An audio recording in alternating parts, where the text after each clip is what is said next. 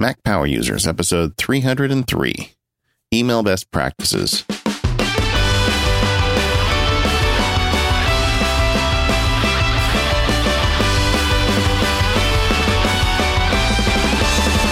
Hello, everyone. This is David Sparks, along with my pal, Katie Floyd. How are you today, Katie? I'm great, David. How are you? Excellent. I know this is kind of a thing we've done before, but I thought it was time we went back to email again. Back to where it all started? Yeah. We've covered email a few times over the course of the show.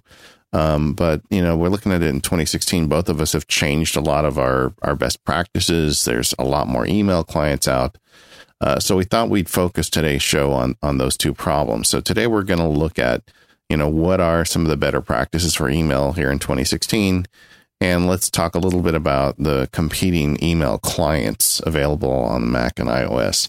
We are not going to go back and talk about IMAP versus POP and some of the other stuff that we've covered at length in prior email shows. We'll put a couple of those in the links. But instead, I think I just kind of want to focus on the nuts and bolts of it all. Yeah. And, you know, we've done other shows on email, and we can put links to those in the show notes. You know, famously, our very first two episodes, it was really just the first episode, but we split it in two, was all about email. We've done subsequent shows on email, but a lot has changed in the world of email. We've adopted some new practices for our email, and more, there are a lot of new email clients out there. You know, some people are not necessarily happy with the state of Apple Mail, both on the Mac and on iOS, and we've been trying some alternate email clients and are going to give you some of our thoughts on those. But the good news is there are a lot of options out there now, and there are a lot of different ways that you can handle email. So if one doesn't work for you, there's another that you can try. In the run up to the show, I've been installing email clients on my Mac and my iOS devices. I've got them all spread out on the table here in front of me as I go through the show so I can reference them. And it's nuts because I've got, you know, one application on the iPad and one on the iPhone and one on the Mac and one on the laptop. So it looks crazy if you look at my desk right now, but it's been a lot of fun kind of looking at what all the competing mail apps are doing these days. Funny. I'm the same way. I've got my iPhone and my iPad sitting right here with all the email apps laid out. So yeah, well, I guess let's dig into it. And maybe a good way to talk about that is to talk and dig into a little bit about some email best practices. I mean, David, you wrote an entire book about email, and I think that's a great resource for people who are really struggling with email. But one of the reasons that I think email is so hard, and, you know, people have gone, I remember back in the days when email was new, we used to love getting email. You know, it was so much fun and people were trying to get in touch with us. And email has really kind of become a dredge now. You know, we have to just get through it, and we've got so much email and we don't want to deal with it. And one of the things that I have learned, I think primarily from you, and you emphasize it and we've talked about it on our episodes, is that we really have to tame our email and learn how to control it, or it will control us. And famously, you brought this to my light by talking about that ding. Yeah, the ding. Well, and I want to get to that. But before we even get there, I just kind of want to talk about, you know, what is email supposed to be fundamentally? Because I think part of the problem is a lot of people get stressed out about email because they don't really, I think, have a healthy attitude towards, you know, what it is. I mean, it's really a replacement for snail mail, the stuff that you used to get inside your mailbox every day. And that's what it is. It's not meant to be an instant messaging service. It's not meant to be a telephone call. I think it really is. If you're going to draw it in comparison to some prior technology, I would say it's the mail in your mailbox. And I think one of the fundamental problems you have to fix if you're thinking about email and you're stressed out is, you know, what is the frequency that I spend looking at email? Which kind of leads into the thing. The application manufacturers would love you, and software developers would love you to spend all your time in email applications, especially the guy who's writing the app. He wants you using it all day. And it's very common. I know in Apple Mail, the standard frequency for the checking mail and notifying you if there's new mail used to be 5 minutes. I mean, now it's really instantaneous with some of the push technologies, but let's just say 5 minutes just for giggles. You know, when you think about that, when you're trying to get your work done and your email application can interrupt you every 5 minutes, that's 12 times an hour, you know, And if you work 8-hour days, which almost none of us do anymore, we all seem to work longer than that. But just assuming it's an 8-hour day, that's 1,008 interruptions a week, 4,300 interruptions a month, and 52,000 interruptions a year. I mean, how do you get anything done that way? And that comes back to this whole thing. And this is going to be kind of a running theme here is I think you need to chill out a little bit about email. I mean, you cannot let it be the boss of you. And one of the things that I've really tried to stress in my own life is this the best tool for this communication? And sometimes you don't necessarily have control over how other people communicate with you, but I've tried to implement in my office and then through my own practices, trying to train people a little bit that I am not going to be tied to my email. You know, if you're going to email me, you're not going to expect a response. Even if I happen to be sitting in front of my computer, you're not going to expect a response within a minute or 2 minutes. And sometimes you have to train them a little bit. And we'll talk about some tools and some plugins that I use for that. But, you know, it is not appropriate to send me an email to let me know that someone is on the phone on hold for me. You know, it's not appropriate to send me an email for something that's urgent that you need an immediate response to. And I try to talk to the people in my practice about this. What is the best form for this communication? If it's going to take you 10 emails back and forth to communicate something with someone, you've really missed an opportunity to pick up the phone and call somebody. Yeah. Yeah. I don't know if I've talked about this on the show before, but I wrote about it in the email book, the E.B. White story. And there's this great website that has like letters from famous people on it. And I don't remember the name of it. Letters of Note. That's the name of the website. And anyway, so E.B. White was the author of Charlotte's Web and Strunk & White, if you guys know what that is. And the guy returned his mail. And he wrote Charlotte's Web, and it got very popular. And at the time, and this is, you know, way back in the 50s, the local schools would, and librarians would tell the kids, you should write a letter to the author. And they would all write a letter to E.B. White. And he would get them in his mailbox, and he would write letters back to them, every one of them, you know. And some kid wrote him and said, hey, how come you don't write another book? And he basically wrote back and said, I can't because I'm spending all my time answering mail, and the morning mail is my enemy. And this was in the 50s, you know. I think that problem is accelerated greatly with the advent of email, because no longer do you have to lick a stamp and walk to your mailbox to send a letter to Katie or David. You can just send one, and you can send it to both of them just by adding another person. And setting aside spam and marketing, which we've talked about at length on this show in the past, just actual mail from people that you want to talk to, you know, it's very easy for that to become overwhelming for anybody. If you're in a big company, you know, I was talking to a listener who works in a big company, and he says on average, he gets about 150 emails a day from internal people that he's expected to deal with. 150. That's crazy. Yeah. There's people listening to the show that are much worse, that have much worse email loads. I know Katie and I, just with the show and the various things we do, we get lots of email. So the problem becomes you couldn't let email overwhelm you. You can make it your full-time job, just like E.B. White did. And we don't want you to do that, you know. And part of the problem I think we can fix with technology. And we've got some best practices and some ideas we're going to talk about in the show today to help you not be that problem. But part of it is also, I think, just in your head. You've got to make a decision how much time you're going to put into this problem.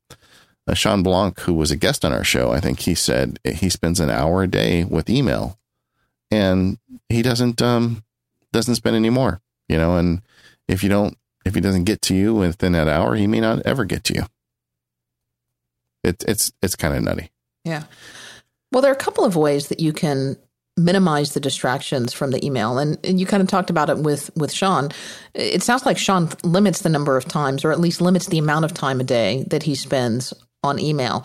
I try to limit the number of times I check it. You know, you talked about that if you allow mail to automatically check in the background, you're going to get, you know, up to, what was it, 52,000 dings? Was that a year or a year? 52,000 a year. And that's not 24/7. That's like right. working now. Yeah. Right. And even more if you think about it, that we've constantly got these devices in our pockets and on our wrists now that will ding or buzz us with email.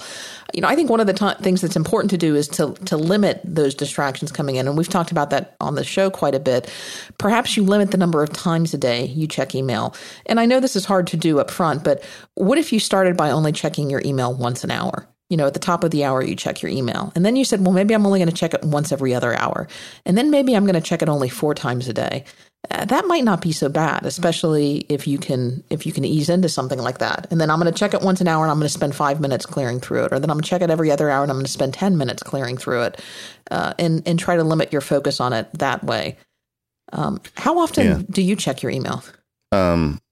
Probably, I don't have a religious setting in terms of I used to do it in the morning, the afternoon.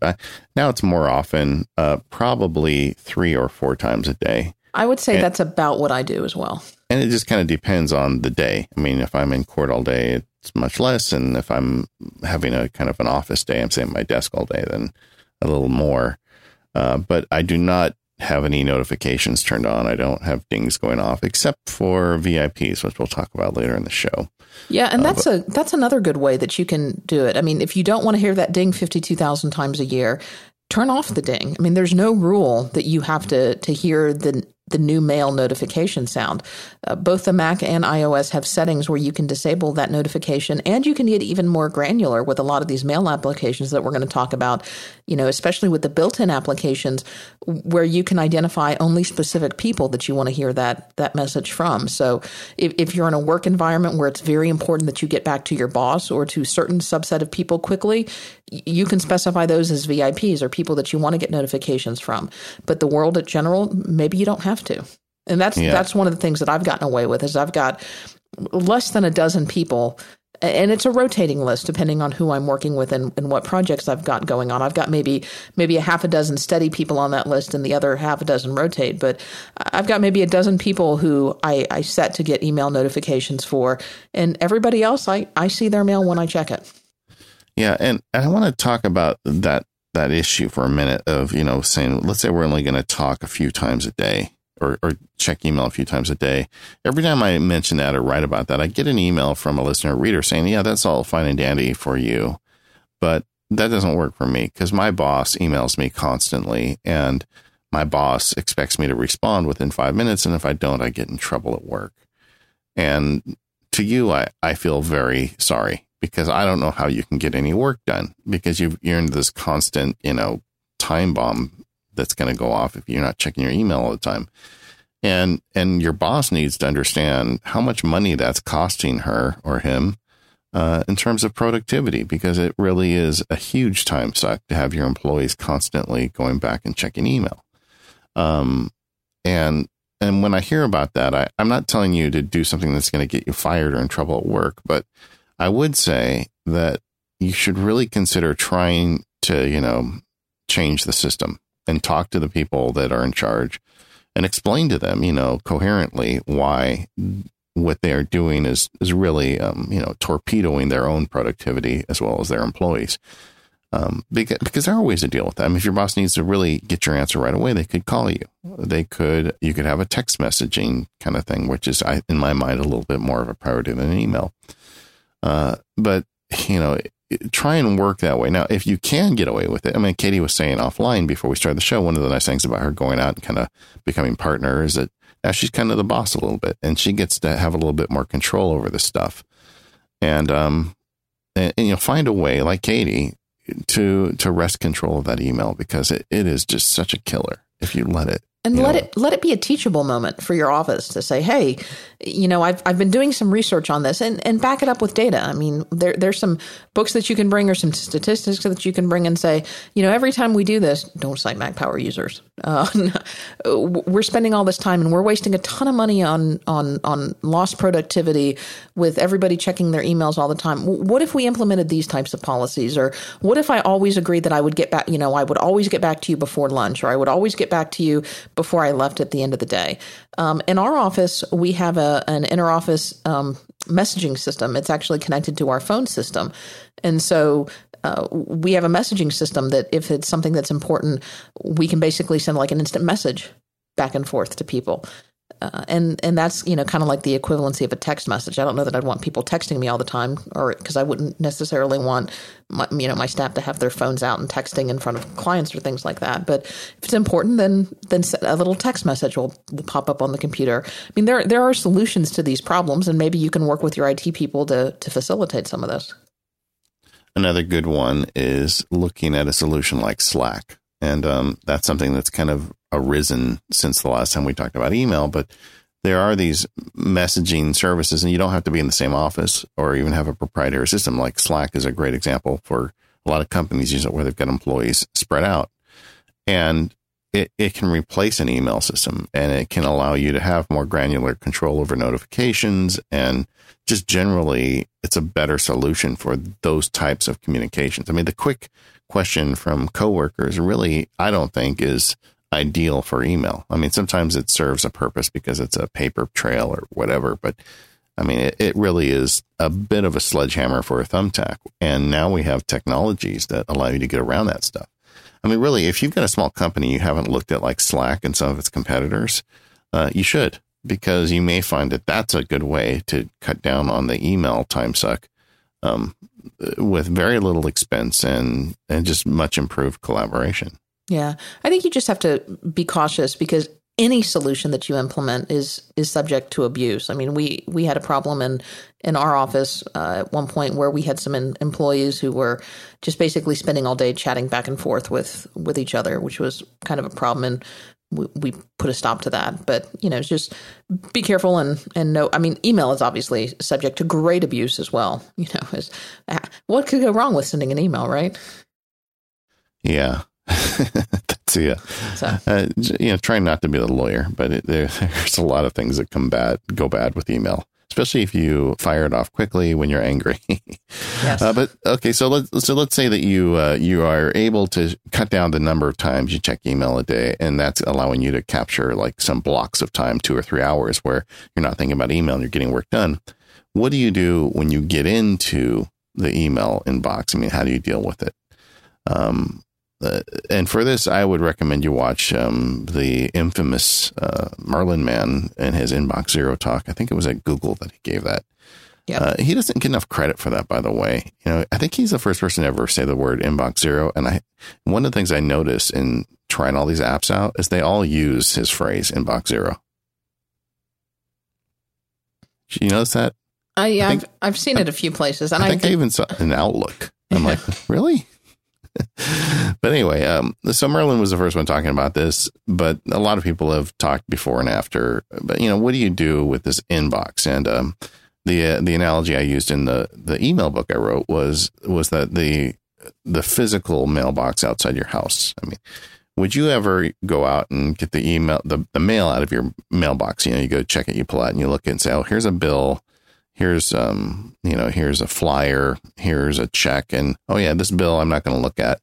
And then you would stick like half of the mail back in your physical mailbox and then go back into your house. You'd never do that, right? I mean, you'd take it all out of the mailbox and then you'd figure out what to do with it. But so many people leave everything in their inbox. And I know every time we talk about this, I hear from listeners that say that system works really great for them. And I think they are really the exceptions. I think for most people, keeping all your mail in your inbox is just nutty. I was helping one of my law partners with their phone the other day. They had an issue with an account that they weren't using, and I was helping them clear it out. And I looked at the mail icon on their phone, and it had over 10,000 unread messages. Yeah. And Ouch. I thought I was going to have a seizure right then and there. And I said, does that not bother you? How can you have this many unread messages? And she said, well, it did at first, but at some point it just got so big that I just now I just look at it and ignore it. And I said, well, how do you know if you actually have a new message that's important? I don't. Yeah, that doesn't work. And the problem was basically she had her iPhone connected to an account that she really doesn't use anymore. And she's just got a ton of stuff sitting in there. And I can disconnect that for you. Oh, no, I might want to use it someday. And I'm just like, oh. Yeah. Oof. Well, that happens. And it's really frustrating. I know that my own personal level of stress goes up when I have a lot of unread email, and it's tough because there's no end to it. You clear it out and then it's full again the next time you look at it, and you feel like you're spinning your wheels. But there are some tricks you can do. So I think Merlin was right. I think you should try and really have a method to clear out the inbox if you can. Yeah.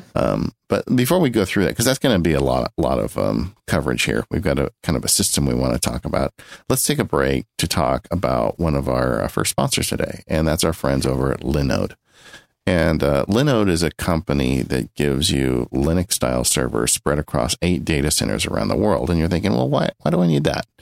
Well, it's great for a lot of stuff. Like if you want to run your own personal server, if you want to host large databases, let's say you want to run a mail server for your company and you don't want to have it in your office, you want to have it on the internet. They can handle that for you. You can even operate powerful applications and do a whole lot more with it. So this isn't just for people developing software. It's really for anybody that wants their own, server infrastructure out there. And the nice thing is you don't have to go and buy a big server, install it in a data center and deal with all of that. Linode takes care of that for you. They have the server set up. They have the data center set up. You just pay them basically, an amount of money that's necessary for you to have a little piece of that. And the plans start as low as $10 a month. I mean, Jason Snell was telling me he runs the Six Colors website off a Linode server. I mean, there's just so much you can do. And they let you choose your resources. They have Linux or Node locations right from the manager tool. And once you're up and running, you can deploy, boot, resize the virtual server with just a few clicks. So if things suddenly get hot and you need more server space, you click a few buttons in their manager app, and then you've got it. You don't have to go buy a new computer or replace hard drives or anything like that. They offer industry-leading native SSD storage, powerful Intel E5 processors, which are the fastest you can get in the cloud market. And they have access to 40 gigabit network with multiple levels of redundancy. So they got a fast network, fast computers, and fast processors. That's exactly the 3 things you're going to need if you're going to have one of these servers. They have an API that lets you easily automate tasks or develop custom applications in the cloud. And all the pricing tiers feature hourly billing with a monthly cap on all plans and add-on services like backups and node balancers. They have over 400,000 customers who are all serviced by their 24/7 support team. They're even open on the holidays. So if you put your data there, you're going to be able to get a hold of somebody if there's a problem. Now, they're really committed to improving their infrastructure. They recently switched switches. They have the latest Unix benchmark shows a 300% increase in performance. These guys are not resting on their laurels, even despite their success. So if you want to go ahead and check this out, you can sign up at linode.com. That's linode.com/MPU. MPU at the end for Mac Power users. Not only will you be supporting us, you'll also get a $20 towards any Linode plan. And with the 7-day money-back guarantee, there's nothing to lose. Go try it out, see if it works for you. You got 7 days to figure it out before you're committed. Linode.com/MPO to learn more and sign up. Take advantage of that $20 credit or use the promo code MPU20 at checkout if you want to do it that way. So thanks so much to Linode for supporting the show. So I think we should probably, if we're going to talk about what you open up your email client and you've got 50 messages in there, you've got to do something with them. And how are you going to sort through that stuff? I mean, some of it's easy. You're just going to, you can see at a glance that you don't need it.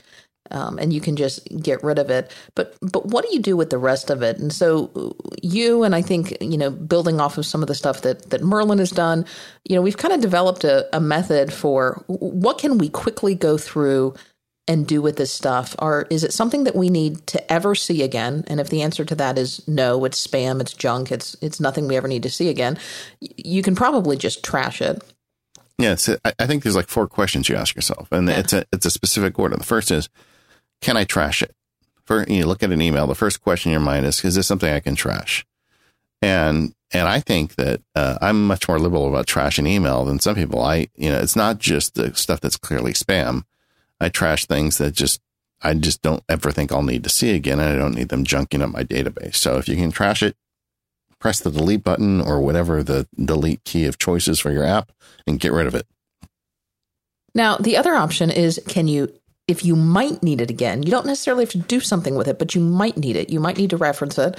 The other option is archive. And I think most email programs by default now is archive. This has been going on for a while, at least with Apple's Mail. It's been even longer with Gmail. And archive is basically just a big filing cabinet folder where you can stick all this stuff and it's going to live. But if you ever need it, you can go back and search for it and find it later.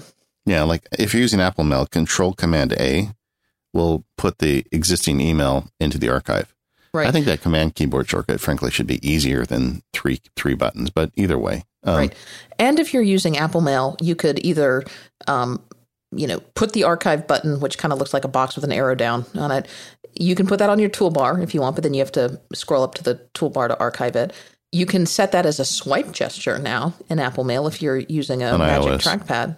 Yeah, that's true. If you're using a Magic Trackpad. But then on iOS, yes, you can also set it up as a swipe gesture. And if you go into the advanced settings in the Mail app on your iOS, you can change your default, and it may be the default now, but you can change your default back and forth from archive to trash. Yeah. And change your little trash can to an archive and vice versa. So first question, can I trash it? If I can't, can I just archive it? And the archive is easy because you don't have to take any further action. It's out of your life at that point. Right. Third question would be, okay, if I can't trash it or archive it, is it something I can deal with quickly? And I guess the other question, does it need a response? Do I need to respond to it? Do I need to do something with it? Well, that would be answered with the first two. I would think if you don't need a response, it's archived. But with the quick response, it's funny, nerds talk about this, and a lot of people are really uptight. They're like, it has to be less than 2 minutes or less than 5 minutes or less than 30 seconds. Everybody's got some number in their head. To me, I don't think about it that way. It's like, but is this something like they've asked me a simple question, I can answer them quickly and move on. And if I can, I do. And it's great because you don't want to spend your time managing your email. You want to just deal with it. So if you can do a quick response, that's great. And that kind of goes to one of the tips we're going to talk about later. When writing emails, you should write questions that are easy to answer. Don't ask real open-ended questions. Just say, hey, do you want the Batmobile to be black or silver? And then the guy can write back and say black or silver. It's easy. Whereas you say, what color do you want it to be? It's harder. and that can get exponentially harder depending on the type of question you're asking. Yeah. And also when you're setting up your emails, there's nothing that's going to turn me off to an email faster than having to scroll and scroll and scroll and scroll and look at it and say, what does this person want? What am I going to have to do with this message? I have, and I've got to parse through it to figure out what, if anything, I need to do with it. Yeah. To me, that email is much more likely just to get archived even without a response, depending on who it's from. Yeah. So if you can do a quick response, do it. And that's really great. And there's a lot of ways to deal with that. Like one of the things I say is that in 2016, voice dictation has got much better on the iPhone. No matter which app you're using, you can quickly respond. And one of the apps we're going to talk about later actually creates if you hit reply, it'll say, and Katie sends me an email, it'll say, Dear Katie, it'll fill in this, I believe it's a salutation. That's the salutation. Whatever, but it fills it in. So then I just press the record button, start dictating. That's Dispatch, by the way, in case we don't get there. That's a big outline. But so, if you can respond quickly, then do it. And then that gets you to the really hard ones, the ones that you can't trash, you can't archive, can't give a quick response. It needs further thought, further work, further research. And those are the ones that sit there. And your boss with the 10,000 or your friend with the 10,000 emails isn't going through those first three categories. But even if she'd gone through those first three categories, there'd still be a lot of those that fall in that later category. And we're going to talk about apps today. There's a lot of ways to deal with the later category that we didn't have before. It used to be that, you had to put them into a folder, or you had to put them into an independent application like Apple's Reminders or OmniFocus. Now we've got something that we didn't really have as of a few years ago, and that's deferred email. You want to talk about that a little bit? Yeah. So the idea behind deferred email is this is something you want to deal with it, but you don't want to deal with it right now. Maybe you want to deal with it tomorrow. Maybe it's, as we sit here, record this episode of Mac Power Users, it's after hours, it's after business hours. I still may get business email. I still may check my email. But if I do, unless it's a true emergency, by my definition, not by the sender's definition, I'm probably not going to respond to that email until tomorrow morning during work hours. But I don't want it sitting in my inbox because that's the kind of thing that bothers me. So I can defer that email until tomorrow morning.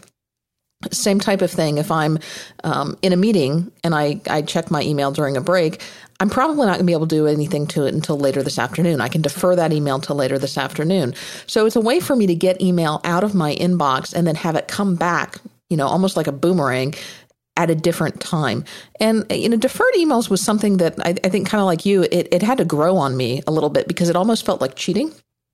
And I thought it was ridiculous when I first heard about it. You have to use deferred email carefully because if you see the same email, my typical rule is I try not to defer any email more than twice because if I'm deferring it more than twice, then I feel like something else needs to happen.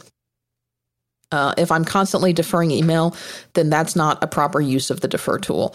Then it really needs to become, it's either because I don't really know what I want to do with it yet, and it really needs something that needs more thought, or it needs to be a project. So my personal rule, not that there are any true rules with this, you can do whatever you want, is I try to defer email only once, and then if I must twice. But if I'm deferring it, if it keeps popping back in my inbox, it's got to go somewhere else after that.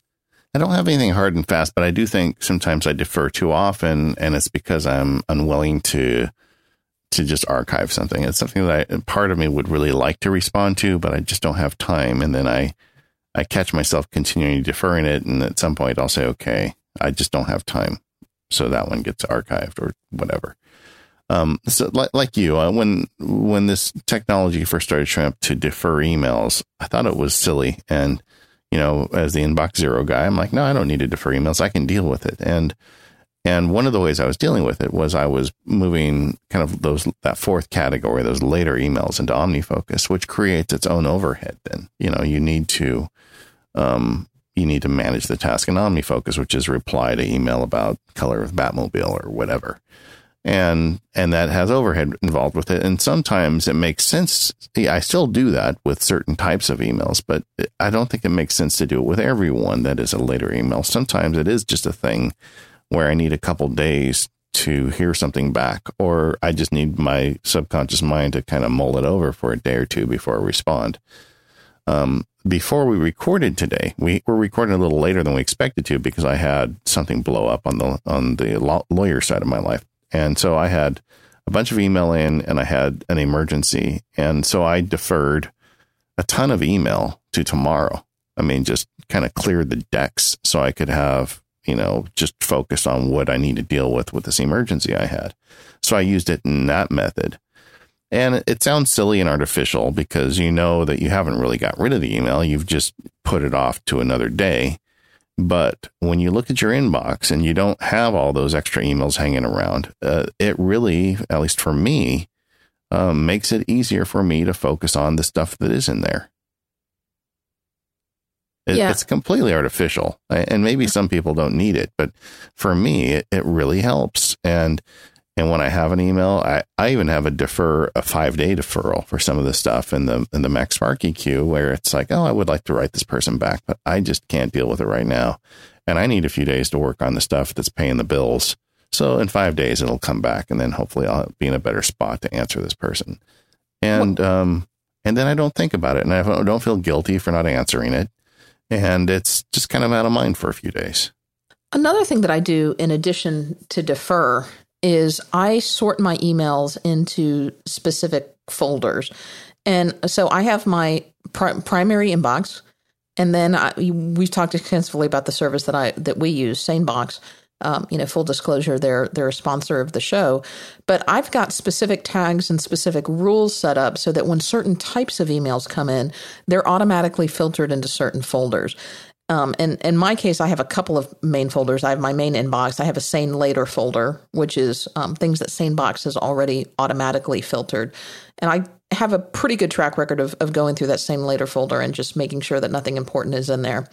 But I have another folder that I've set up specifically for Mac Power users related feedback. And I don't remember what algorithm SaneBox is using. I think I emailed them to have them tweak it a little bit for me, but it is amazingly good. But it doesn't bother me if there are unread messages or even at sometimes 20 to 30 messages in that feedback folder, because in my mind, that's where they belong. And I know that typically on a weekend or one night during the week when I have some additional time, I'm going to set some time aside to go through that feedback folder and respond to as many messages as I can. I know I'm not going to respond to all of them. And I've actually, unfortunately, as things have gotten a little bit busy and as much as I love the emails that you all send, many of them I'm just, sending off to our future MPU live show archive that we keep and responding to some of them. And some of them just get archived. I still read all of them for sure. But it doesn't bother me if those messages sit in that folder unread, because I feel like they've at least been processed and there's a specific place for them. And I feel like I don't need to set up an OmniFocus task for every message that has come into that folder saying, respond to Joe, respond to Bill, respond to Tom, respond to Kathy. Yeah, exactly. And that's the advantage of kind of this progress we've made with deferred email and auto sorting. And that as a concept is something, if you're not doing right now, I want you to go find a way to do it, or at least try it.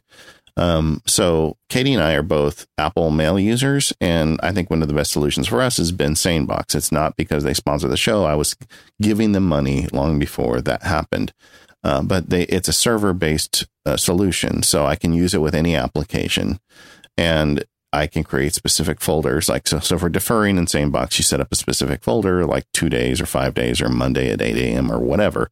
And you just put it in there and it's out of sight until the designated time. And the filtering SaneBox, like Katie was saying, you can set up specific folders. I have them for news. I have one called Later, which is, the inbox is for the really hot stuff. Later is for the stuff that's not so hot. So when I wake up in the morning, instead of having, 100 emails, I've got 7, and there's 7 that I really want to deal with. And I don't have the problem that Katie's partner does. Now, SaneBox isn't the only solution for this. Some of the apps we're going to talk about have some of this built in. Gmail is one of the innovators with some of this, and they've got some of these things built into the Gmail service. So there's lots of ways to do this. But my recommendation is you find a way to try it, because I made fun of it and poo-pooed it at the beginning, and now I rely upon it, and it makes my life easier. So it's something you should check out. Something that's kind of gone away over the years. It used to be that everybody had folders and hierarchies of places to store all their mail messages, and I was never a fan of that. I think you did it when we first started the show because of the way your firm was set up. But yes, I'm so happy to have gotten away from that. Yeah, and I think that's generally a mistake. I know there's use cases where you don't have a choice, but if you have a choice, sorting all your email into subfolders is generally a bad idea. It takes a long time to do it. It's easy to make a mistake, and if you're doing that and you don't have to, ask yourself, how often do I use those folders to go find emails? And how much time am I spending doing that? Because I think quite often you spend a lot more time setting up an organizational system like that, and you don't get the benefit out of the back end.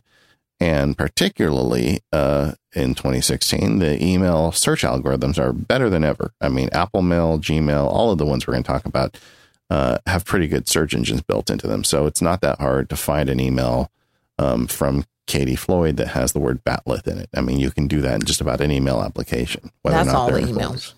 Yeah. So, isn't that part of your signature now? It is, yes. One thing I do want to just throw out there is if you are using any kind of automation or a service to automatically filter your emails, you do want to check them, and very especially check them when you first set up that automation. If you're setting up rules to check email, or if you're using a service like SaneBox or one of these other ones to automatically filter your folders, filter your emails into folders, I always go through and I check what SaneBox has done. I go through when I get email in that feedback folder, even if I don't respond to it right away, I'm skimming through it to make sure that SaneBox hasn't made a mistake. And if I'm setting up a new email rule, especially, it is very easy when you're setting up an email rule to click an and instead of an or an all instead of something else. And all of a sudden, all of your email go haywire. So keep a close eye on some of these automation systems. I once had I set up an email rule once, and I clicked any instead of all on the rule selection. And everything went to the trash? basically I got no MacSparky email for like 2 days. I'm like, wow, that's a feature. Nobody loves me anymore. And then I realized that I was just kind of silly and clicked the wrong button and it was archiving everything automatically. So that's not good. So yeah, be careful with rules. We haven't even talked really about mail rules because it's an app specific feature, but I guess my fundamental point here is these new technologies of deferment and sorting can really make a difference. And I really hope that you're looking into that. Let's do one more sponsor before we talk about writing email and then actually get into our discussion of the clients. Yeah, so we've got another great sponsor for this episode. I want to talk to you a little bit about Igloo. It's the intranet that you'll actually like. And, if you're looking for a better way to interact with the people at your office rather than using email, Igloo is something that you probably want to look at. This can be one of the solutions that you bring to your boss when they say, I want you to be responding to your email 24/7 because I might have something important to say. You can say, well, I've done some research on that and that may not be the best way, but how about Igloo instead? With Igloo, you don't have to be stuck at your desk to do your work. You can manage your task list from your laptop during a meeting. You can share status updates from your phone as you're leaving a client site. You can access the latest version of a file from your house. You can even do it in your pajamas if you like. I mean, it's not like anybody's really going to know because everything is mobile now and your work should be too.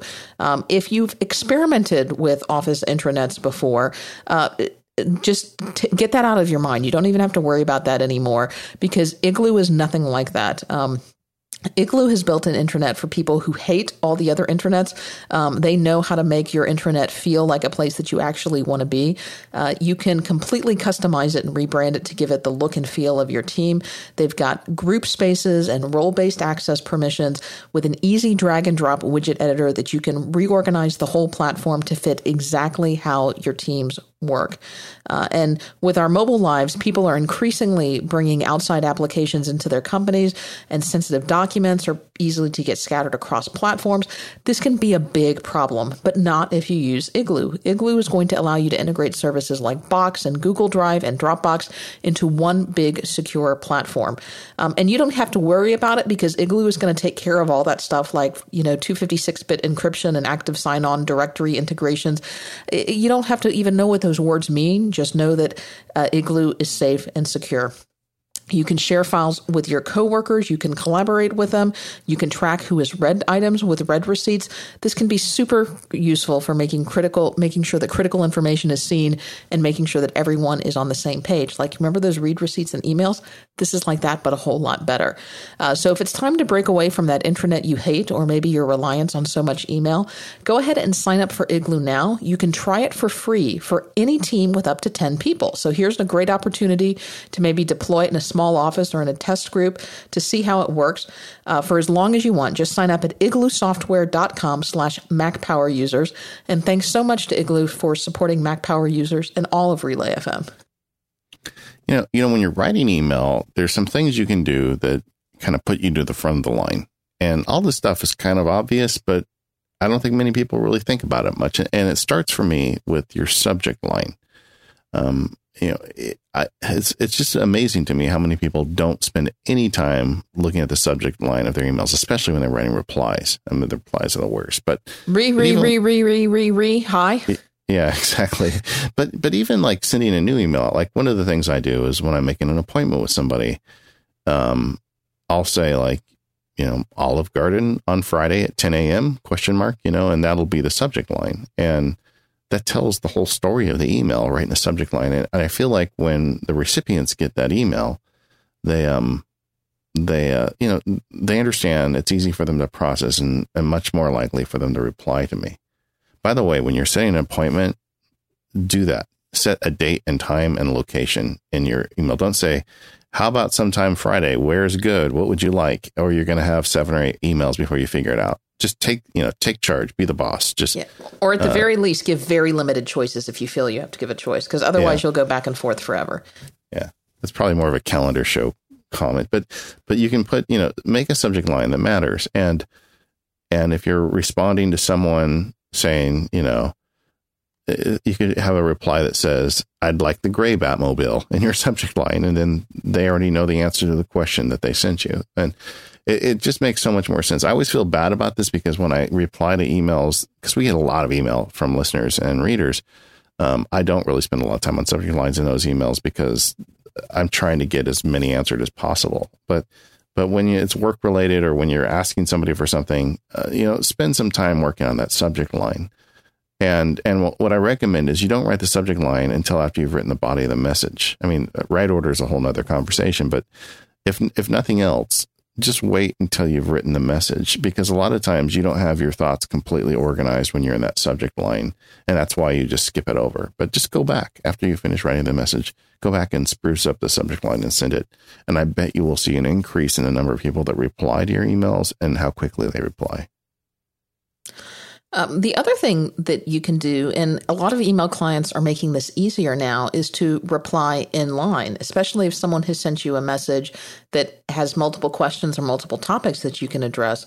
You can put little snippets of their message in, a little greeting up front, and then little snippets of their message in, and then respond to those specific issues. A couple of sentences of their message, and then respond to the next issue. A couple more sentences, and then respond and close it out.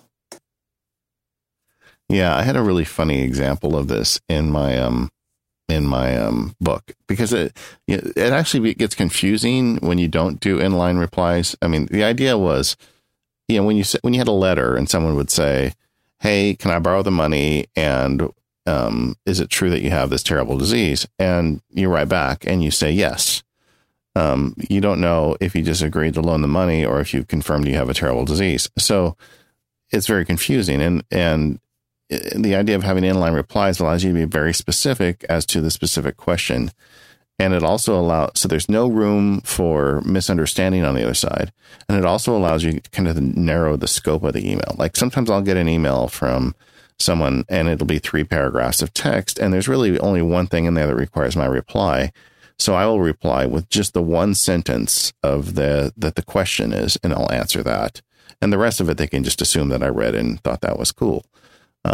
In Apple Mail, a really great way to do that is to highlight the section you want to reply to. Like if there's 3 paragraphs, you're only going to respond to one sentence, just highlight the one sentence, then hit the reply button, and then Apple Mail just brings over the one sentence. It doesn't bring over the entire email message. Have you found a great way to do this in iOS other than reply and then delete out the pieces you don't want to respond to? No, it's terrible. There's no good way to do it on iOS, or at least Apple Mail on iOS. I always find myself having to go back and delete and do all this weird stuff. But when inline replies are possible, do them. Another thing is, just respect the recipient's time. Try and not don't write a novel. I mean, it's an email. This is huge because we all are struggling with the issue of email. Some of us have more than others, but everyone is struggling with email. One of the things that I try to do is I try to break up my email as much as I can. I use short sentences and frequent paragraphs, broken up by subject. Here's an issue. Here's an answer. Here's an issue. Here's an issue. There we go. And we're done. And then again, is email the proper venue for this conversation? If not, then we take it offline and go somewhere else with it. If I find that we're emailing back and forth with something, it's time to get it offline. I mean, don't write a book when you don't have to. I mean, is this person interested? Do they need to know this? Do they care to know this? Yeah. Another tip I'd give is I call it pruning the thread. When you have a lot of email going back and forth on one conversation, the email gets to be 1,000 words long because there's all the prior emails listed below. There's no reason to do that. I mean, if you're going to write a mindful email, just get rid of all that stuff below. Just answer this. Like I said, have the one sentence in the answer. And that tends to wrap up those threads so you can get on with life. You've already mentioned that open-ended questions are bad because they can just lead to dozens more emails. Ask for what you want and then get in and get out. The other end, into that is, if you're inviting someone out for a meal and you want to meet at Olive Garden at 10 o'clock, well, you know what? You've just picked the restaurant. Now you get to eat at Olive Garden where you like to eat. Yeah, but I don't really like Olive Garden that much. Well, then you should have picked somewhere else. You should have said, then why can't we eat at the sandwich shop at 10 o'clock? Lately, I've got a thing with Wahoo's and their shrimp tacos. Those are good. I don't think we have Wahoo's here. You're missing out. Okay, don't shout. Don't write in all caps. I mean, it's just silly. Just don't do it. It makes you sound like, I think when I get an email like that, I just assume the person on the other end doesn't know anything about email. we talked about write order. The subject line, I think, should go at the end and the body should go first. But another thing you can do there is the attachments. Like if you're going to send an attachment to someone, that's the one thing we always forget. I know I've done it. I don't think there's anybody that's listening to the show that has ever sent an email that didn't have an attachment on it. Missing. Yeah. Yeah. So I always like when I know I want to send an attachment, that's the first thing I do. I put the attachment into the body of the message before I even start writing anything. I kind of flip the order. I've got a plugin for that. We'll talk about it a little bit later. Yeah, there are plugins too, but just get the attachment in there first, then write the body, then write the subject. It's a little weird because the way the software is developed, it all is the opposite. That you hit the tab key and it advances you in the exact opposite direction. I think you should put the recipient in the message last, because nothing worse than having the message half written or a draft that's got stuff in there that you don't really want to send to the person, and then somehow you accidentally send it. If the person's name isn't in the recipient line, that will never happen. And I'm sure there's people that probably would have kept their jobs if they hadn't put the name in the recipient line till they were all done. Yeah. Now let's talk about the bane of my existence, and that is the reply all button. I almost wish by default that mail developers would take this off the toolbar, because I have seen so many problems happen because people replied all. And it is just not necessary.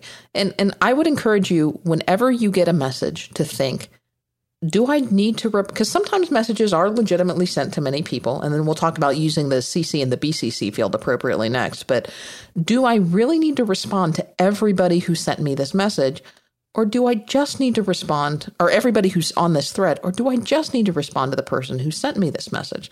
I mean, in our office, when we're doing conflict checks or something like that, we'll send out messages to everybody in the office. Just FYI, this is what I'm doing. If anybody has a problem, let me know. I don't need to then, or if somebody else sends that message and I'm CC'd on it, I guarantee you I will get 7 responses from everybody else in the office who reply, nope, sounds good with me. Okay, thank you. And I'm like, oh, stop it. Yeah. So the first thing you're talking about there is, if you are a recipient of a reply all message, you really only need to reply to the original sender. So if someone's asking about a conflict, you write back, and Joe, it's from Joe, you just write an email back to Joe. You don't copy everybody else by hitting reply all. And that saves everybody a lot of trash in their box. The other question is, do you need to hit reply all, at all? Is that something where it's just a mistake? It happens quite often. You and I see it because we do some stuff in litigation where people really get in a lot of trouble because of the reply all button. But I think I wrote something in the book that, the reply all button is responsible for more people getting fired than anything on any computer. And, it just happens. And you have to treat it like a loaded gun. So Be really careful. And then the other issue, and I know you're going to get to that, is, but I have a great story for this just this week, is the CC and the BCC field. Is who are you going to send the message to? When does someone need to be copied to it? And when do you want to blind carbon copy them to a message? And I think it is very considerate if you use these fields appropriately. Not everybody needs to be in the to field, and certainly not everybody needs to be in the CC field. I think the BCC field is a much underused field. Yeah, and a lot of mail clients don't even make it easy. Like in Apple Mail, there's a setting where you turn it on to have the BCC appear as a standard field. Otherwise, you have to go digging for it. So I always turn that on. It might be partly because of our day jobs, but quite often, I think people get carbon copied on email that they don't really need to be. If you're and just spend a minute thinking about that, because it just adds more noise to that person. And if they really don't need to be part of it, then leave them out of it entirely. Well, I'd rather be carbon copied than in the to line, because I've got a SaneBox filter that will put everything that I'm carbon copied to in a separate folder, which is great. I know not everybody else has that. But just this week, we always get our Christmas trees. This is my story, from this local family Christmas tree farm that's in the outskirts of town, or actually in the neighboring, more rural area of town. And so we drive out there and we get our Christmas trees. And they have a little mailing list where they send you a postcard to letting you know that, hey, Christmas trees are in stock, you can come get them, whatever. And this year they've switched over to an electronic mailing list. They don't want to send out the paper postcards anymore. Well, whatever, fine. And so I was out there with the family, and we all go and we all get our Christmas trees together, and we come back with 2 or 3 trees between the group of us. And my mom comes back as the guys are loading the trees up in the truck. And she said, "Oh, they've switched over to an email list. Don't worry, I gave them your email address." Yeah. And I just thought, oh, I never give anybody my email address. Don't do that. And then just this week, I got an email addressed to me in the to field, and easily another 250 people in the to field, people from all around town, saying, "Hi, thanks for signing up for our email list. This is a test of our email system." Yeah. And also 200 people have your email address. They all have my email. I'm like, why can't you use something like MailChimp? Number one. Yeah. And number two, please put me in the BCC field. Yeah. So you want to talk about the way to do that right? Yeah. I mean, if you're going to, like you said, MailChimp or something like that is probably ideal. But if you're going to do it by mail, what you do is you send the mail to yourself, and you put all of the recipients in the BCC field. And so all they see, like if Katie was the business, I'd get an email from Katie to Katie with the email message, but I would be blind carbon copied, so I would get it, and I would not see everybody else. And that's the way you do it. But this isn't just a problem with people that sell Christmas trees. I've been on lists for some texts, some places I've spoken about technology. The Macworld Media List. How many people's email addresses have I gotten from that? I won't lie. I've gone scrounging through it. Yeah. So it's something you do, and I think a lot of people make this mistake without even being aware of it. But you don't want to send out. It's not polite to send out everybody's address. So don't. One last thing on writing email is signatures. And this is one of my personal pet peeves. I don't know if I'm rational about this or maybe not, but I hate signatures that are like 3 inches long. I just hate it when I get those. Sometimes you have to, like if you like in the financial industry or something, you may have compliance reasons. Yeah, exactly. But so often people, and they put like 2 or 3 graphics and all this other stuff. My email signature is like, even for my law job, it's my name, my firm name, my phone number, and my website. That's it. And I figure you can find the rest with those bits of information.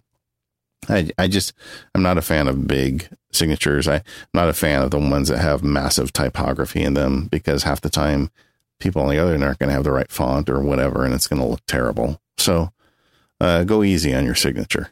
Yeah, this is another thing that I've again, now that I'm out of that job, I don't have to worry about anymore, but I've really tried to educate people on that says, when you send this nifty graphic in your email signature, number one, it does nothing but blow up the size of your email message. Not everybody can see it. It's not rendered correctly by everybody. It may look good in your email client, but that doesn't mean it's going to look good in everybody's email client. And then lawyers sometimes can be the worst about having pages and pages and pages of disclosures under their email signatures. Okay, maybe not pages, maybe paragraphs of disclosures under their email signatures. And so you're sending a 1-sentence email with, a 4 to 5 line signature, and then 4 paragraphs of disclosures under your signature. I mean, how ridiculous is that? Yep. So, and obviously check with your industry. I'm not giving you advice. Many of those disclosures don't do anything. You just think they do something. They don't do anything, or may not do anything. And then they see somebody else with one that's longer, so then they copy that. Let me copy that one. Yeah. So my general rule is I keep it short and I keep it plain text. Yeah. Because that seems to satisfy everybody. And then, of course, think about the appropriateness of your email signature, especially in a business context. I mean, I know a lot of people want to have inspirational quotes or other things under their email signature, and I think that adds a little flair of personality. But, just keep in mind that the person who's receiving that email may not necessarily share your viewpoints on, whatever the topic is that you're putting in your email signature line.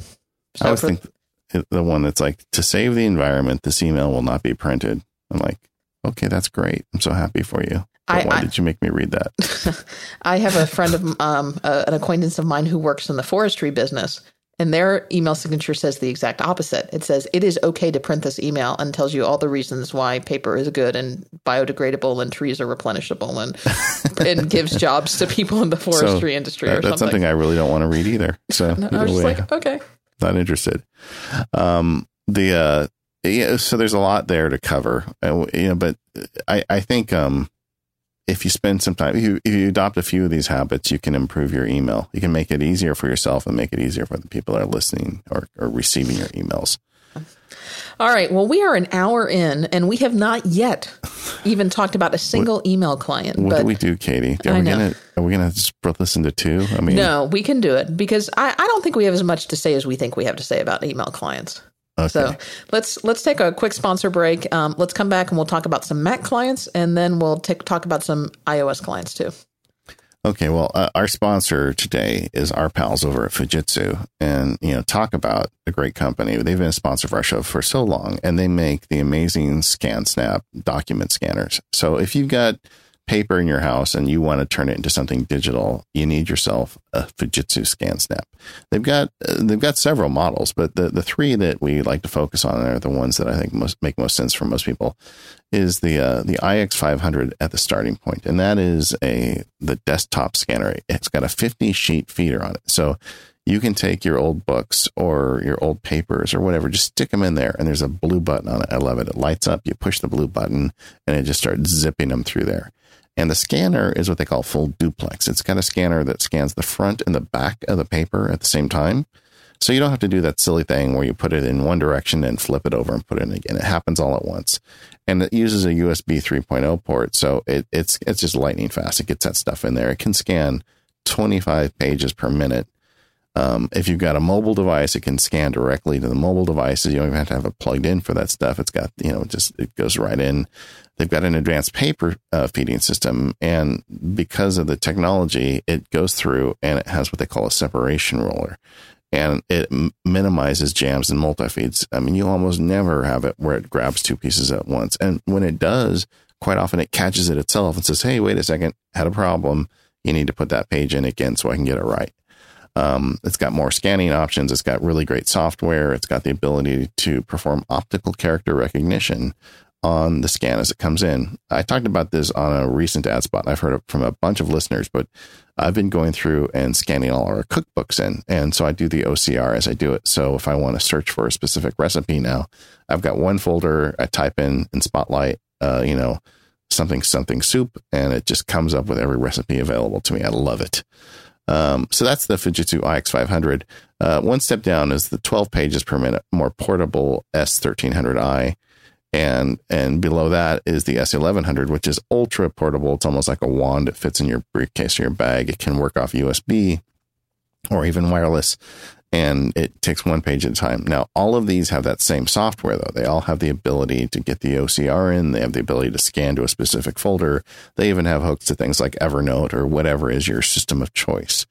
The best part about this is when you buy one of these, and I remember the first time I bought one, I was like, wow, that's a lot of money for a document scanner, but it just solves the problem. No longer is paper an issue. I mean, every day I bring the mail in, I scan it through in the Fujitsu scanner, I get rid of the paper, and we don't have paper all over the house. And when we need to find something, we can find it because we've got computers and this stuff is all indexed in OCR. It's just a great solution. They love the Mac. They love iOS. They've always supported Apple hardware. Fujitsu is a great company. So many listeners have bought them over the years and written to tell us how much they love theirs. You should too. So go check it out at easy.com/SSMPU. Did I get that right? Did they switch that up on us? I forget. Yeah, actually, they did switch it up. It's actually budurl.com/SSMPU. We'll put a link in that to the show notes. Sorry about that. So it's budurl/SSMPU. But you can also find them on Amazon and on the web, wherever you go. We get credit if you buy it through budurl/SSMPU. So that makes us feel pretty good. But you can even just send them a tweet or whatever. It's just a great bit of hardware. Solve the paper problem forever. Get yourself a Fujitsu ScanSnap. Thank you, Fujitsu, for sponsoring the Mac Power Users.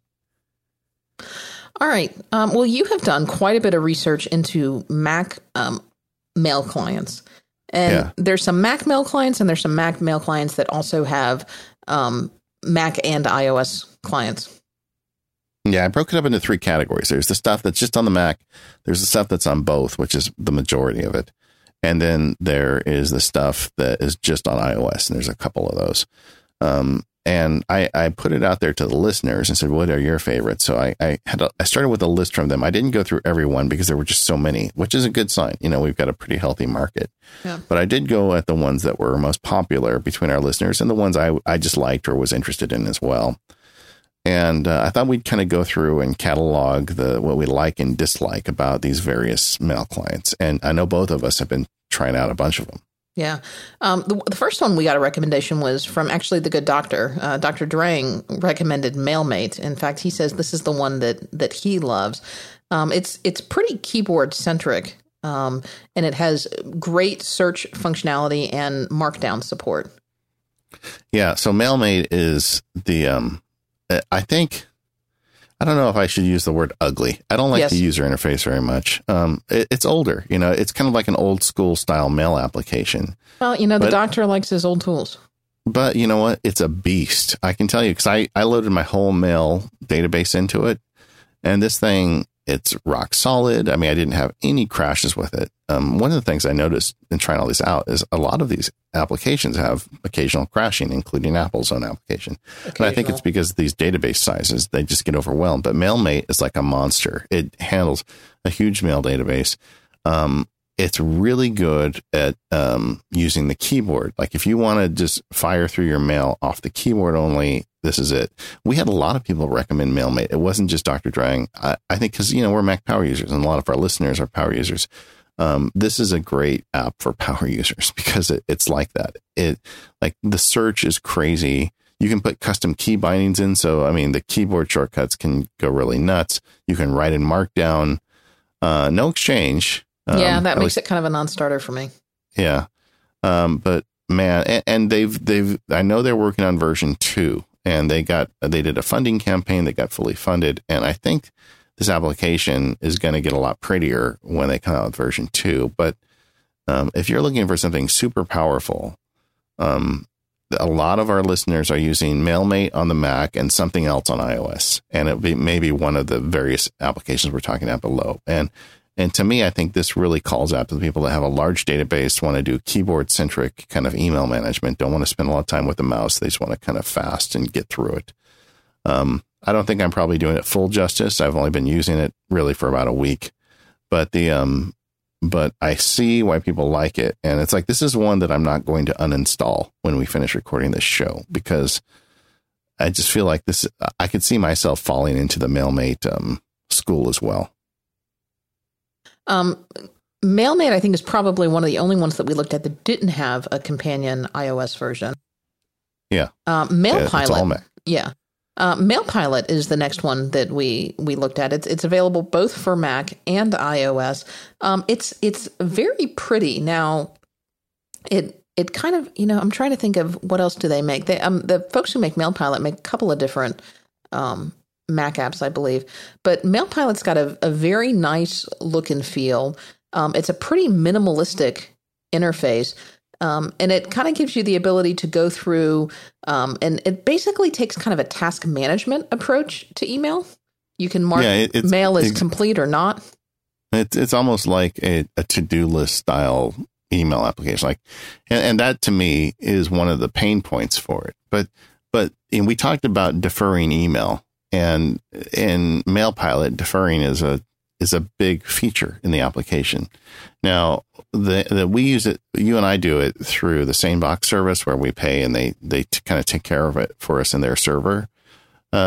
In these applications, we're going to talk about it now, a lot of them do it locally. So they create a local folder and the application actually puts the email into those folders as you manage them.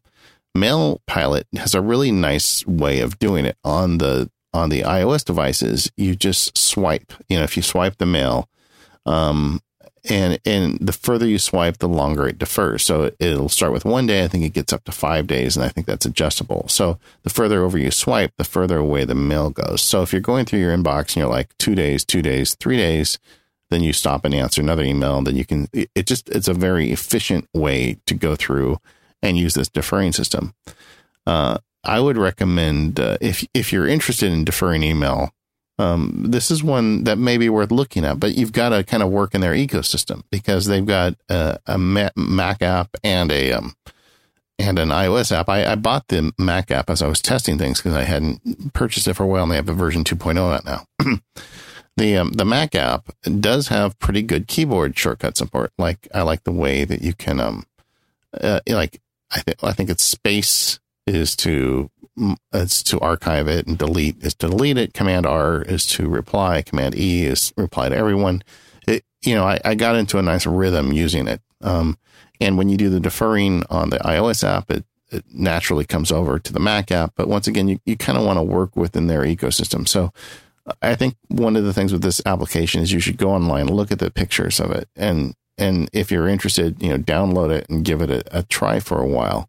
But it's something that you really should be using on both platforms. The reviews of the application, I was looking at the reviews in the App Store, were very critical of it being crashy.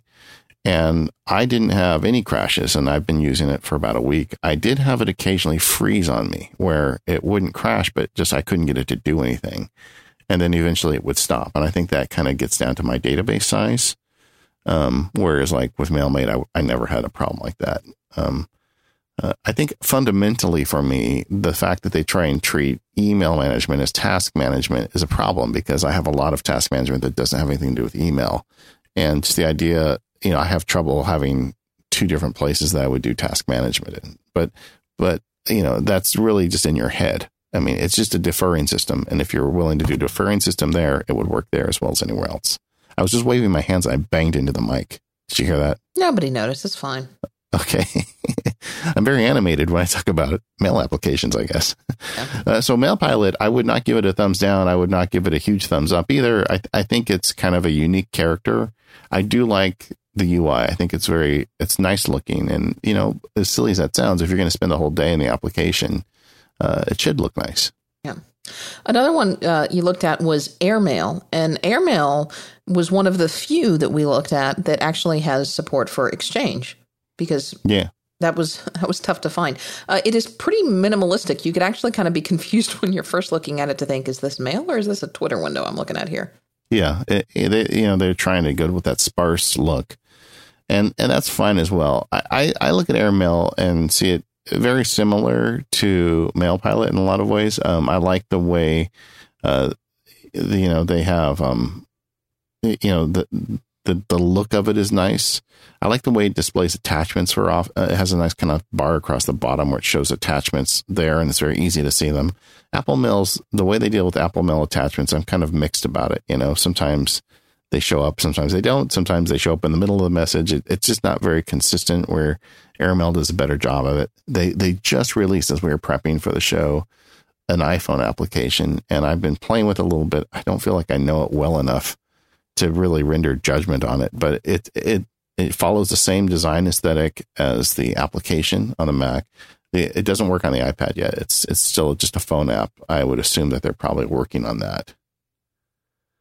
Yeah, and it seems to be more focused on, definitely it will get the mail out of your inbox. I mean, you can snooze it, you can move it to a folder, you can send it somewhere else, but you really have to expand it to get in there and reply to things. I mean, you still can, but it seems more focused on what can I quickly do with this instead of getting in there and actually responding to mail. Is that fair, you think, or no? I don't know. I mean, to tell you the truth, all the applications we're talking about are perfectly adequate to deal with even a large amount of email. And I think some of it's just kind of personal fit, like I'm a fan on the phone of using swipes to get work done with the mail. And different applications have different swipe, functions, and I don't remember offhand. If you want to just give me one second, I don't want to do it right now. We're online, but this one, like the swipe in MailPilot, felt to me more natural than this swipe in Airmail. But it's hard for me to be too critical of it, because I do think it's got a nice look and it answers email. I mean, that's what you want it to do, Yeah. And like one of the things they did with this application, I thought, is with the 6S, if you force press on the icon, I can search mail from right there. It's got the search menu. And a lot of times when I get into mail, I want to find something to respond to. And I found that very intuitive, just to kind of hard press or 3D touch on the icon on my home screen and initiate a search or create a new message. I thought that was just a really nice feature. Yeah. So another one that I spent some time looking at was Outlook. And Outlook has had a big facelift lift recently, both for the Mac and iOS. But the iOS app especially has gone through big changes. And basically that was because Microsoft acquired a couple of other apps and built that into Outlook. Outlook on iOS will support all kinds of services. It will support Exchange. It will support Office 365. Asterisk, I'll come back to that. iCloud, Gmail, Yahoo Mail, IMAP accounts, and all of that.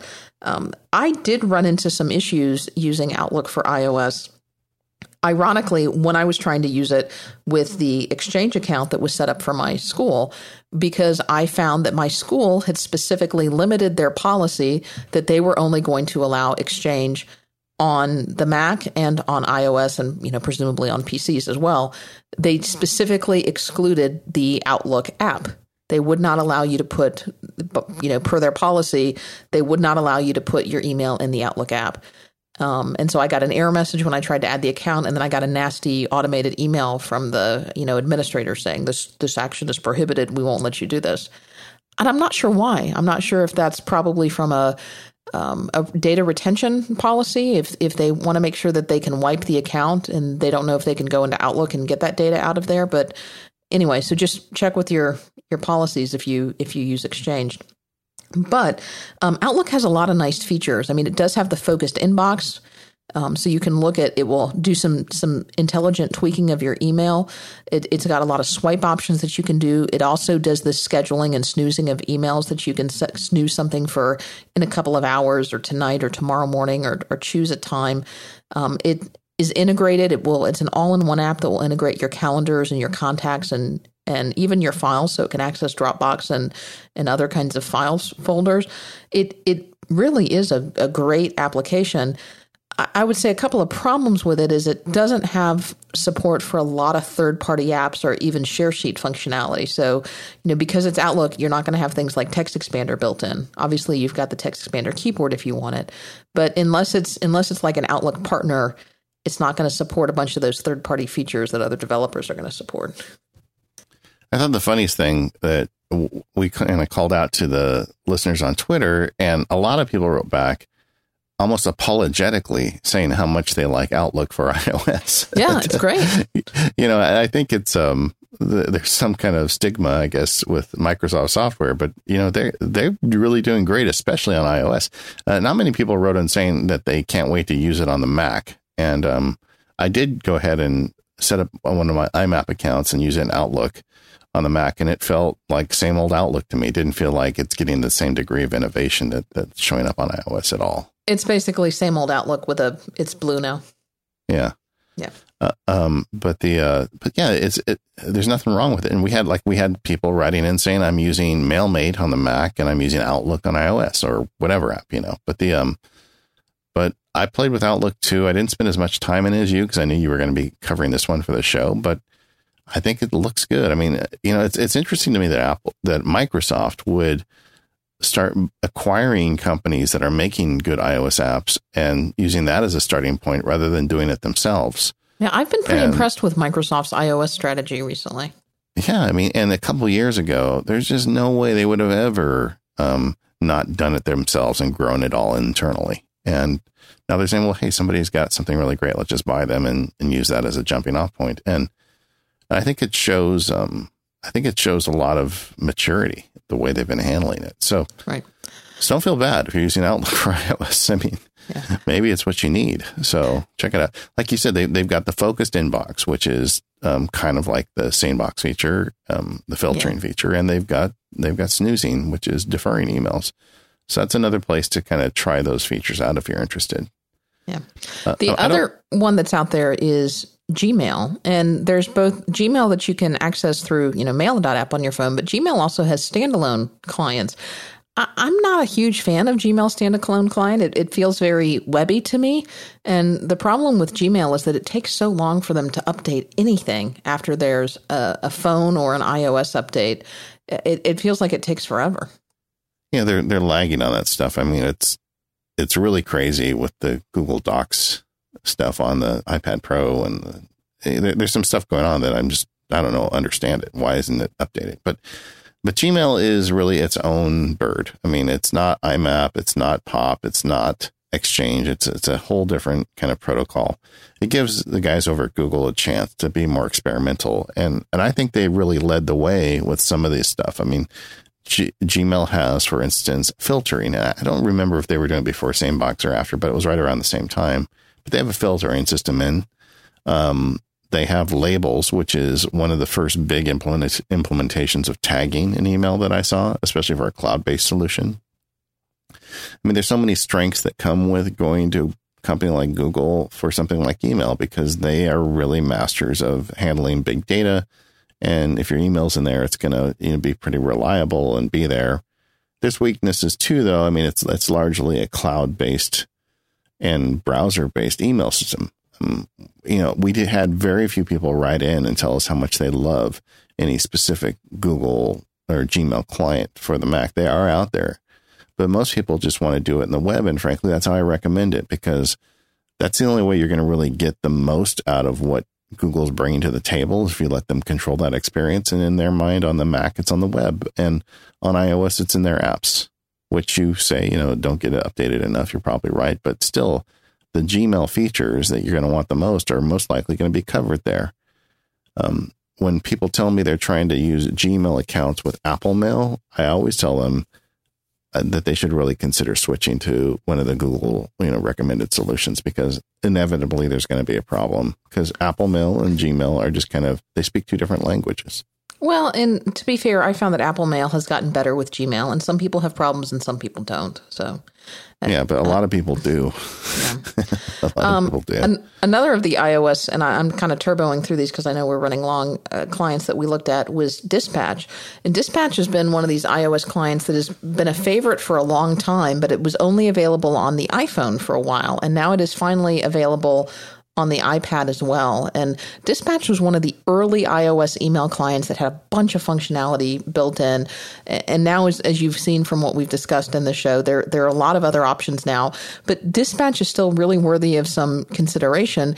The big thing is that Dispatch is very, very customizable. In fact, maybe a little too customizable, because I think you can really dig into the weeds and maybe spend too much time setting it up and configuring it and not actually getting your email done. But they've got lots of custom swipe gestures. But their big thing is they've got built-in send to service. I mean, even before Apple had send to support in their apps, they've always had the ability to take emails and send them somewhere. If you want to take an email and send it to Evernote, you can choose a specific notebook and add tags and add the attachment to it. And boom, you didn't have to leave your mail application. You could just send something to Evernote. You could add a calendar entry to Fantastical.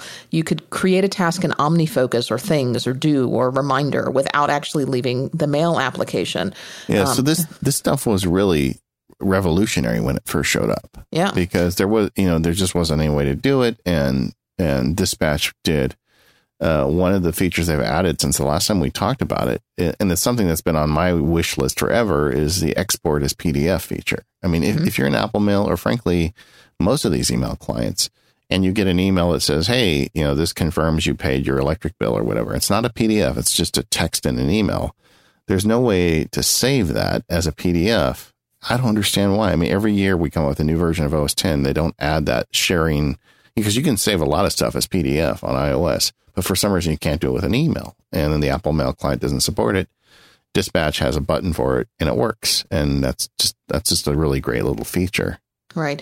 It also has some nice features for composing email. As you mentioned earlier, will automatically insert a salutation into your email. So it always stick "Hi, David" in your emails if you want to. They do have, in addition to support for Text Expander, they also have support for some of their custom snippets. So if you have a couple of frequently used email templates that you use, you can load those into Dispatch. You can attach documents from cloud services. There's a lot you can do with Dispatch, and it might be good to have on your phone, for $5, just as kind of a Swiss Army knife email client, even if it's not your primary email client, to know that if you need to do something with an email, that you can go into Dispatch and get it. A couple of the problems that I had with it is setup can take a while just because there are so many options. And I don't think that's totally fair. It does take a little while, but it's a one-time thing. Once you get it figured out, you're good. Well, but not necessarily, because then you have to set it up again on the iPad. And I really wish, as we've seen like with AirMail, they have iCloud sync so that the preferences and settings sync through iCloud. Yeah. It'd be really nice if Dispatch supported something like that. So once I got it tweaked just how I like it, that I know that those settings are going to sync over from my iPad to my phone and vice versa.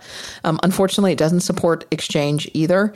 And, I found really with all of these apps, none of them do background refresh as well as Apple does. And I think that's just a difference of being built into the OS versus not. Yeah, I'm not sure they have a choice. Listener Tracy wrote in her complaint about Dispatches. It doesn't have swipes and snoozes, like MailPilot, you can swipe to snooze. They don't have something like that. But they don't have that mechanism built in. They don't create the folders and move messages for you. I'll tell you, I've kept Dispatch and I've continued to use it for years, even though Apple Mail is my primary mail client. It's kind of a great way to clear out a lot of mail. Like when I'm going through feedback email for Mac Power users, I like it because when I can go through it, I hit reply, it automatically puts the name in. And this is great, especially like if we've got a listener who writes in from Germany, they've got a name that Siri cannot figure out for the life of it. I can't dictate, hi, Gunther or whatever the name is. It just never gets it right. Whereas Dispatch already has it there. And then I can just start dictating and get that email done and out the door quickly. And like saving things to PDF. I mean, it just serves, it's like a mail utility to me more than it is a regular mail client. I've got it, I use it, but it's not the place I start and end with for email management. Yeah. And for $5, it's probably worth it for that purpose alone. But I think one other thing that's interesting in all of this is, you and I have spent a lot of time over the last couple of weeks prepping for the show, looking at third-party mail clients, looking at, mail for the Mac and mail clients for iOS. And one of the things that we talked about as we were prepping the show is that despite it all, we both keep coming back to Apple Mail as our primary mail client. And I really started this search hoping that I would say, okay, I'm not using Apple Mail anymore. Now I'm using insert name. And as I got to the end of the process, I realized, none of them have drawn me enough to pull me away from Apple Mail. Yeah. And so there are a lot of things, and I think we'll wrap up the show with this, that you can do with Apple Mail to make it better and to give it some of the functionality that we love from some of these third-party clients.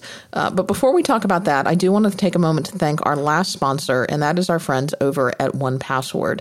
And if you haven't heard the news, 1Password has released a big update recently, and that is 1Password version 6 for Mac is now out. It's available either as a direct download from their store at 1password.com, or the update is now available in the Mac App Store. And this brings a couple of big changes and updates to 1Password. First is now you've got an all vaults view. Many of us have our 1Password data organized into multiple vaults, maybe a personal vault, maybe a family vault, maybe even shared team vaults. Now with 1Password, you can view everything in all of your vaults. So you can see all of the items in 1Password and 1Password Mini without switching vaults. They have also really vamped up their strong password generator. You can use 1Password to automatically generate passwords for your various sites. And one of my favorite features of the iOS app, which has now come to the Mac app as well, is you can choose the new words option for creating a password, comprising of random words chosen from a list of approved words by their chief defender against the dark arts. And this can be great, especially if you have a password that you have to manually type in somewhere. So you want something that's like maybe typing friendly. But if you can just put together a bunch of random words that it will select for you, that's a great way to do it. And 1Password can automatically make those for you. Perhaps my favorite feature of 1Password version 6 is that it now, thanks to some pretty significant changes that Apple has made, they now have the ability to offer iCloud sync to all of their customers, whether you bought 1Password for Mac directly from the AgileBits store. And by the way, if you use the little link in our show notes, you can get a little discount on that.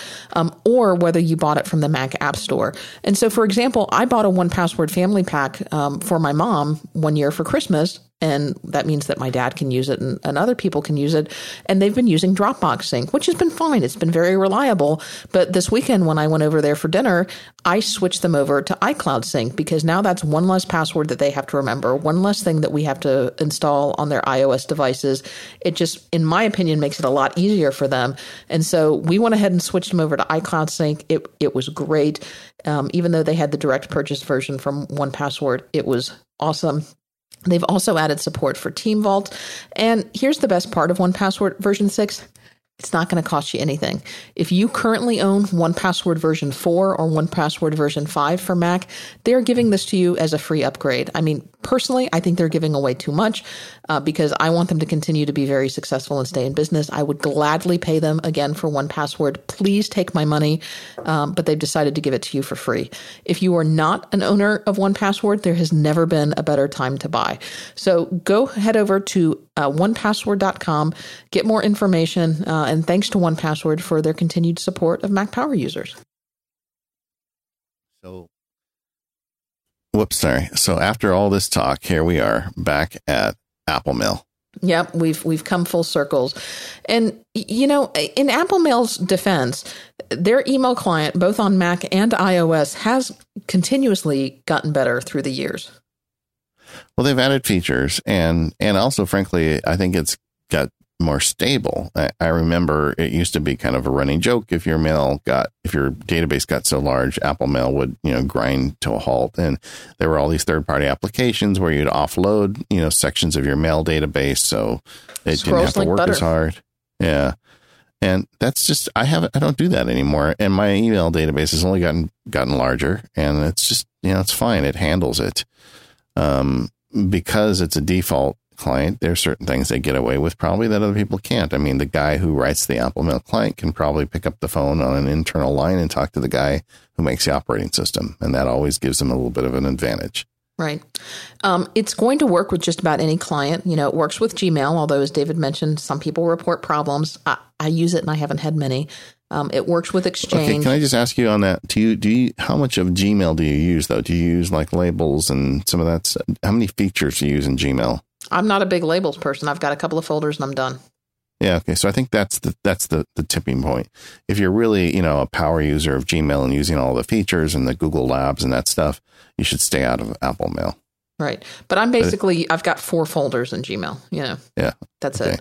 It uses Exchange, and it's kind of blessed for Exchange, so that probably some of your companies are going to allow you to use it so that they can control certain things. It works with POP and IMAP. And then, as you were talking about earlier in the show, it's got some very robust search features. I've never, unless you have to rebuild the search database or something, I've never had a problem not being able to find a message in Apple Mail. I've never not had a problem. That's probably a double negative. You guys know what I mean. I lost you somewhere in there, but I'll go with you. I'll go with it. And the nice thing is they even make, they have types of search, where you can say, if I type in Katie Floyd, it will automatically say, do you want all the messages to her, from her, or the entire, anywhere her name appears in the entire message. It's smart enough to know when I start doing something, how it works. If I start typing a month or a year, it does that stuff for you. It creates those search tokens. And you can use multiple tokens on the same search. And if you just use a little bit of trickery there, you're going to be able to find just about anything you've ever sent or received. Yeah. I like that the data detectors in Mail has gotten better, both on the Mac and iOS. So if someone sends me their contact information, I can usually immediately create a new contact card for them. Or if there's an address, I can send it to the Maps application or save an appointment to my calendar. Those features have seemed to have gotten a lot better in recent versions. Yeah. The mail drop feature, this is kind of a combination of technologies with Apple's iCloud, but you can attach, traditionally, I guess what is the cap these days? About 20 megabytes? Or 10. I mean, there's no, and that's the problem is there's no known cap. You don't know what the cap is because you don't know what the other person's email server is going to, it's the lesser of whoever has what. Yeah. So generally when you send an email message. Another well thought out statement by Katie.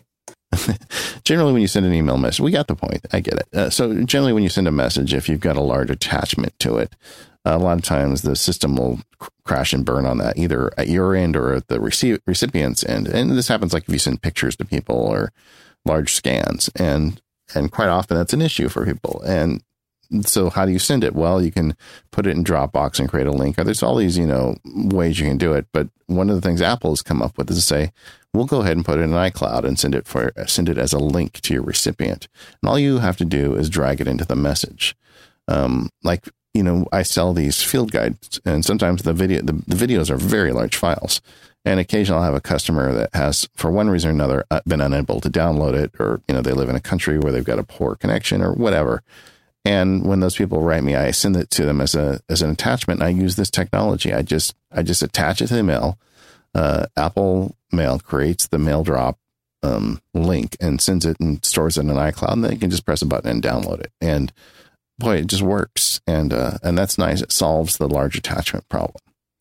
They also have that feature markup, which has showed up for Mail on the Mac the last couple of years. Do you use that much? Not at all. Yeah, me either. I hardly ever use it. Yeah. But the idea is if you have an image in a mail, you can go and do basic edits right in the mail application without having to open it up somewhere else. And it makes sense. It's kind of like Preview Lite inside the mail application. But I don't find much use for it either. But to get some of the extra features that you want, the good thing about Mail on the Mac, at least, is that it has a plugin architecture. So third-party developers have been able to write plugins to further expand and enhance the functionality of Mail, so that if it has a feature that's missing for you, well, there's a decent chance that a developer, or you if you want, can write a plugin to fix that for you. Like, for example, one of the issues that you talked about is that Mail doesn't necessarily handle attachments well. Sometimes the attachments show up like in the middle of the message, and sometimes they're inline, meaning like you can see the picture, and sometimes it shows up as an icon. Well, for example, there's a plugin that I use for that. It's called like Clive Giovanni's Anti-Inline Attachments. It's $15, and I will throw a link to it in the show notes.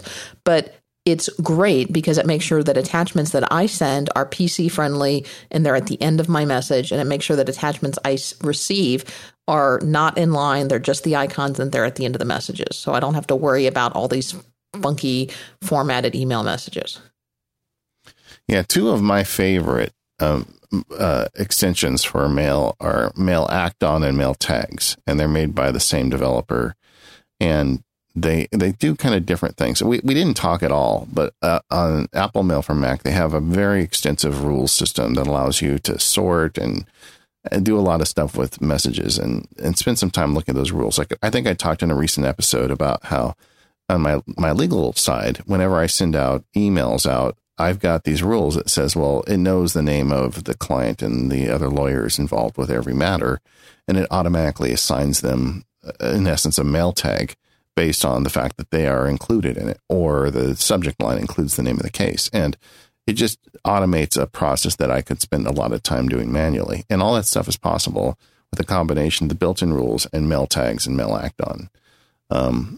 There's just so much you can do with these. These plugins are so big in terms of power and control. Like if you want to say, I don't want this message to go out for another 2 hours, you can do that. If you want to tag it, there's just a lot you can do with those two.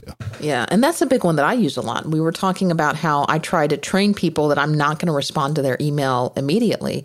One of the things that I do is if I happen to be checking email and somebody just sent me something and I want to reply to it, I may reply to it to get it out of my inbox so I don't see it, but I'll use Mail Act-On and say, you know what, don't send this for an hour. So they, I'm training them a little bit, David. I gotta keep the expectations reasonable. Yeah, because they get it right away, then they're going to respond right away, and then when you don't reply again right away, they're going to call you and say, "Hey, did you get my mail?" Yeah, because I know you're sitting there.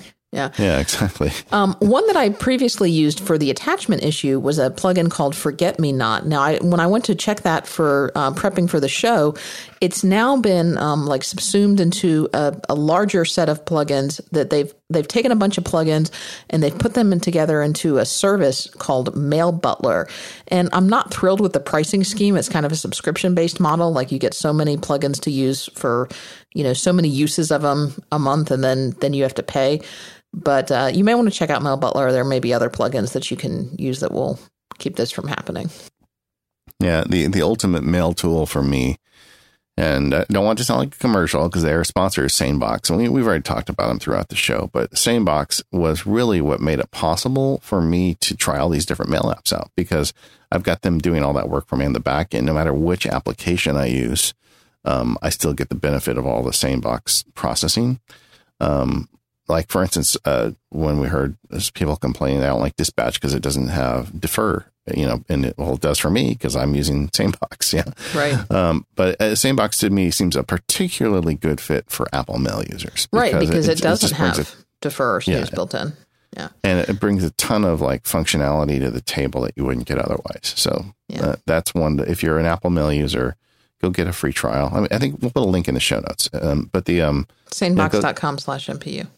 Yeah, go there and try it out because not many people that listen to our show that try it don't end up subscribing because it's just that good. Yeah. And then Mail on iOS has a lot of the same things that Mail on the Mac does. And again, it's gotten better. Some of the big changes for me is, having the ability to have VIP and notification by threads means that I can be very selective about the number of dings that I'm going to get in any particular day and who's going to let that mailbox ding for me. Yeah, the one thing I wish VIPs was more context sensitive. Like, I know there's plugins and ways with Gmail where you can set it to say, if I have a meeting with somebody in the next 2 days and I get an email message from them, put it to the top of the list. VIPs aren't that smart. You have to put somebody on the list and then you take them off the list. So like if I'm working on a settlement with somebody, I'll make them a VIP for a few weeks, but it's just not something where it's smart enough to figure out, wow, you're dealing with this person a lot, or you have a meeting or a phone call with him. That probably means you want to be notified if he emails you an hour before. Right. A couple of places where Mail falls down, probably the biggest omission on Mail on iOS, at least, is despite Apple adding the share sheet functionality in so many other apps, there is no share sheet functionality in Mail for iOS. And I keep thinking this has got to come in the next version of iOS. I don't get it. I'm stymied. Why? I don't understand. I don't know why, Katie. I have no answer. But you would think that would be so easy to implement, but maybe next version of the OS, maybe. Maybe there's something really major that I don't know, but it seems to me obvious. And so iOS 10, knock on wood. I think if there's one feature in iOS 10, if I had to pick one feature, that might be the one. Yeah. And then as we've talked about it, there's no snoozing built in, but that's where you can use a third-party tool like SaneBox. So now, stability-wise, on iOS, I've had very good stability with iOS. They brought swiping, and we talked about it kind of off and on throughout the show, but you can very easily set swipe to archive and other things like that. I found it very stable on iOS. On the Mac, I still have problems occasionally on the Mac.